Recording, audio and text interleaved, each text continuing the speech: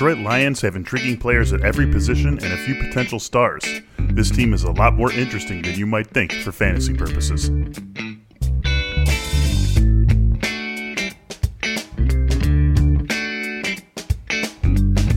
Hey everyone, what's up and welcome in to another episode of Fantasy Football in 15 here at The Athletic. I am your host, Michael Beller, joined today by Derek Van Riper, DVR. We keep rolling along here in our State of the Team series. How you doing?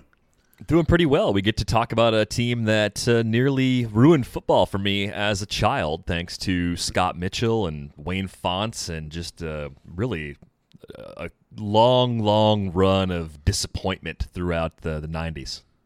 Yeah, well, it sort of ruined football for Calvin Johnson and Barry Sanders, too. So hopefully things can get a little bit better. If you haven't figured it out already, we are talking about the Detroit Lions. And to do that, we bring on our Lions beat writer, Chris Burke. Chris, how you doing today? Doing all right, guys. Wayne Fontes, maybe it's revisionist history, but looking back on things, the Wayne Fontes era was not horrible compared to what came after it. So. Yeah, compared to the Rod Marinelli era, and right, lots of other terrible things that did happen. It seemed a lot worse at the time than it ended up being as history played out. One of the great things I think about this team is the stability at the quarterback position. We'd start there with this episode of Fantasy Football in 15. Matthew Stafford was having quite the year before the back injury ended things for him last year. Played 8 games, threw for just shy of 2,500 yards, 19 touchdowns, 8.6 yards per attempt, just 5 interceptions. Going into this season, how does the back look right now? Can we assume he's fully healthy? And can this offense run back those sorts of numbers across a full 16-game slate? Yeah, I mean, Bob Quinn, the GM there, told us in early April, that he was 100%. If they were in if it was a normal year, they were in an off-season program, he would be there and fully cleared. So, yeah, I mean, I think that's good news. Obviously, you worry a little given that it's been 2 years in a row now with kind of similar back issues, and last year severe enough to sideline him for the second half of the year. So, there's always some risk at the quarterback position, and that doesn't help. But, yeah, like you said, when he was playing last year, he was playing really, really well. I think this offense with Darrell Bevell calling plays really fits him well. He's a good play-action quarterback. He's better than people have ever, given him credit for throughout his career, throwing on the run and sort of creating. And he's able to take some deep shots here. You mentioned, kind of the yards per attempt and the air yards. Everything went up last year over where it was 2 years ago, and that really fits into with what he does well. He wants to push the ball vertically, and they've got 2-3 guys that can do that for him, and an offense that's kind of built around it. So I think it's set up well for him to have another big year if he can stay on the field for all 16. Yeah, the weapons are really impressive. I mean, Kenny Golladay had a monster year last year, 65 catches on 116 targets, just under 1,200 yards, 11 touchdowns. In the 8 games he played without Stafford, somehow put up 550 yards and 4 touchdowns. It seems like with a healthy Stafford, the sky is really the limit for Kenny Golladay at this point. Can he be a guy that pushes for even like 1,400, possibly even 1,500 yards and competes as maybe a league-leading receiver this season?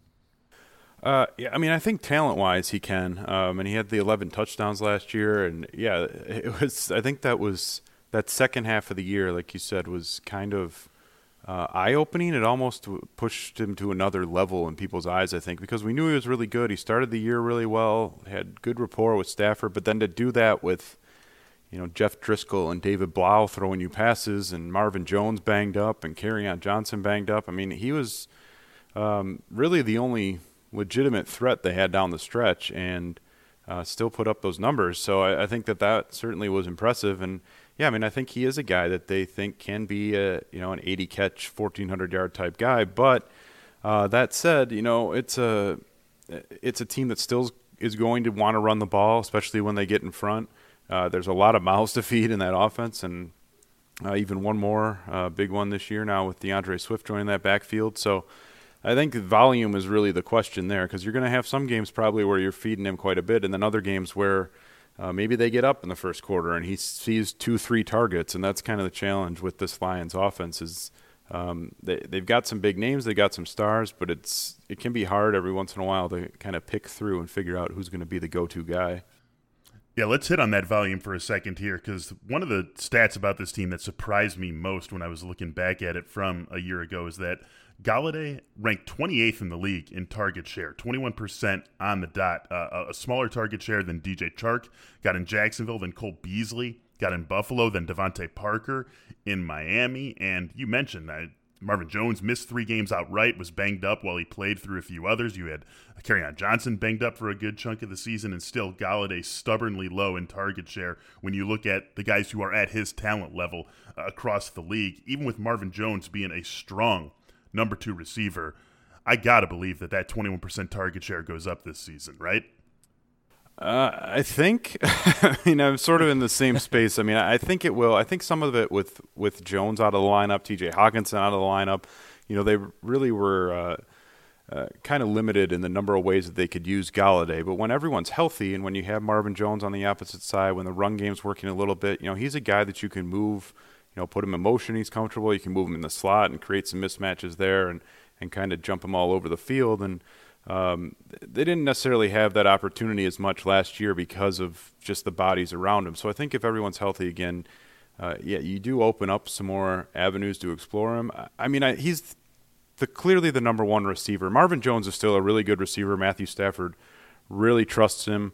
I think the big shift, kind of maybe even 2 years ago, that you sort of saw the shift start to happen when Matthew Stafford, when plays broke down, Stafford used to look for Marvin Jones. He used to look for Calvin Johnson, and then he used to look for Marvin Jones, and now he looks for Kenny Golladay most of the time. That's his guy that when things are falling apart, he's going to throw the ball to and let him go make a play. So I think he's the preferred target on a lot of these plays for Matthew Stafford. And so, yeah, I think there is really, that we're just sort of seeing Kenny Golladay just scratching the surface. I mean, he's got the potential to be a top 10 receiver in this league, I think, and some of that has to do with how much they're feeding him, but I think they will try to get him involved more. And I think some of that has to do with just being able to use him in all the ways that he's capable of being used. Marvin Jones just inside the top 40 among wide receivers in terms of average draft position early on this draft season.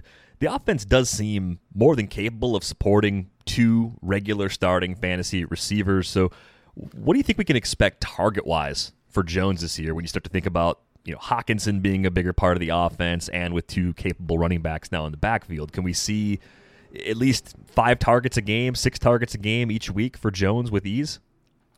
Yeah, I don't think that should be a problem. I mean, last year he ended up around 90 targets, and he missed 2-3 games. So I think that is a fair number. And, there's a little bit of boom or bust to his game, even more so than Golladay, because, he's not a guy that they use a lot on receiver screens or slants or any of that stuff. He's a guy that they want to get down the field and run vertical routes a lot. So he's going to hit some of those home runs, and he's going to have some games where it just kind of disappears. But I think, yeah, like you said, there is enough volume in this offense to support everyone, but it is getting crowded because I think they do want T.J. Hockenson to take another step this year. I think they will use DeAndre Swift quite a bit in the passing attack. So you throw in Danny Amendola, who's a really reliable guy out of the slot, and you're kind of getting crowded. That's 5-6 guys that are going to be demanding targets. And again, a lot of that last year was that they played from behind so much. I mean, it was a 3-win team, so even when they were without Stafford, and that contributed to Galladay's numbers down the stretch, is that they were just throwing a lot because they were losing a lot. So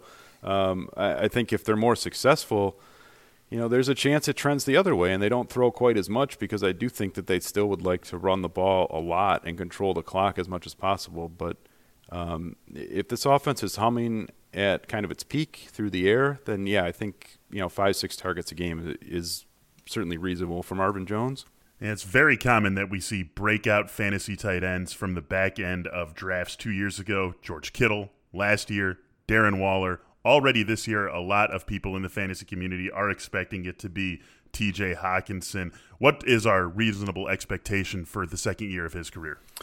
I think we saw sort of flashes of it last year. He had a really good start to the year, and then he dropped off and was banged up a bunch. But to me, I thought he was a guy that you kind of put at maybe 40, 50 catches last year and a handful of touchdowns. And he would have been close to that if he'd stayed healthy all year. And maybe you bump that up a little. I don't know that this is going to be his huge – I don't know that he's going to be, 900-yard, 1,000-yard receiver this year. But I think if he stays healthy, certainly he can get into that 40, 50 catch range, maybe 600 yards. I think the biggest thing is just the red zone touches. He only scored twice last year. And that was really one of the things, one of the reasons they drafted him so high. One of the things he showed throughout training camp in the preseason is that he's just a really good player in the red zone and a mismatch guy there. And it just didn't connect a whole lot last year for whatever reason. So I think that's really, if you're circling a spot where he's going to make a jump more than catches and yards, I think it's the touchdowns. Let's talk about the backfield. Big changes there with the selection of DeAndre Swift at 35 overall, and Kerryon Johnson, was a second rounder just a couple of years ago. As you look at this backfield with these two guys in it, what's the expected breakdown of duties between the two? I know Bob Quinn's come out and said that he sees Swift as a complementary part of the backfield, or that they can complement each other, I guess. But how do you actually see the carries and pass-catching opportunities being split up between those two backs? Well, not to scare people away from them too much, but I think that they're trying to be pretty obviously what the Patriots have been over the years, which is very kind of matchup proof in the backfield. And so one game it's your pass catching back, and the next game it's your between the tackles guy, and then the third game you kind of combine them. And I think that that's what they want. They want to, whatever the matchup dictates is who's going to be out there. And Kerryon Johnson even said as much last week.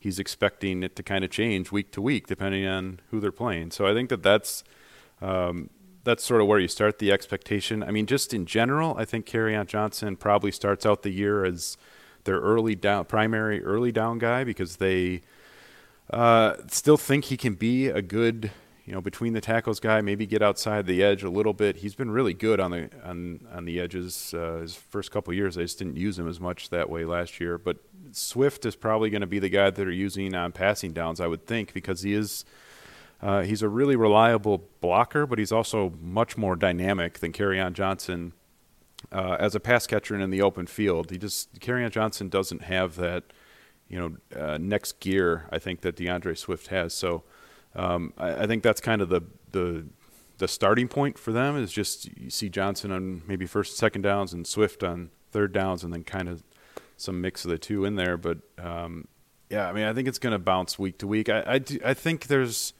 a very real possibility that DeAndre Swift is the more productive of those two backs, especially, if we're talking PPR leagues and, you're getting points for those receptions, just because I think he's more well-rounded for what they want in this offense.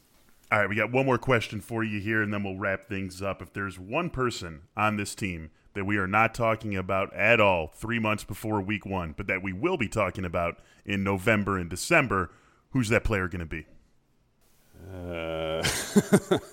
Feels like we're talking about the main 7 or 8 guys. I think I'll throw out one of their other rookies. I'll say Quintez Cephus, who was their 5th round pick out of Wisconsin. It's a tough receiver depth chart, but they never really had a number 4 receiver step up and emerge. They tried to cycle in some young guys through that role, and they couldn't find anyone that they could really trust to give Galladay and Jones breathers. And then when Jones got hurt, there wasn't really anyone to play that role. And Cephus is a really good route runner coming in. He can play some in the slot, can play outside. So I think there's going to be some chances for him if he can kind of leapfrog guys like Marvin Hall. They signed Geronimo Allison, some of those guys. If he can get ahead of them, I think there's going to be some opportunities for him. And as we've seen, you're kind of one injury away in that offense from having a pretty prominent role in a high-powered attack. So that's the guy I kind of circle and maybe check back on in a few months. Hey, Chris, I got to tell you, you are speaking our language. You're talking to a couple of Wisconsin grads here, so definitely not sad to hear that Quintez Cephus could ultimately be in line for a fantasy surprise role this season with the Lions. That's our Lions beat reporter, Chris Burke. You can check him out on Twitter at Chris Burke with an E, NFL. Chris, thanks for joining us. Yeah, sure thing, guys. Also, when the season gets going, be sure to check out Chris and Dane Brugler on our Prospects to Pros podcast, talking about all things NFL draft. Is a great pod to check out. College football fans, I'm sure you're listening to this too, so be sure to check out prospects to pros, and that's going to do it for this episode of Fantasy Football in 15. If you are not yet an Athletic subscriber, you can get a free 30-day trial at theathletic.com/football in 15. For Derek Van Riper and Chris Berg, I'm Michael Beller. Fantasy Football in 15. We'll be back with you tomorrow.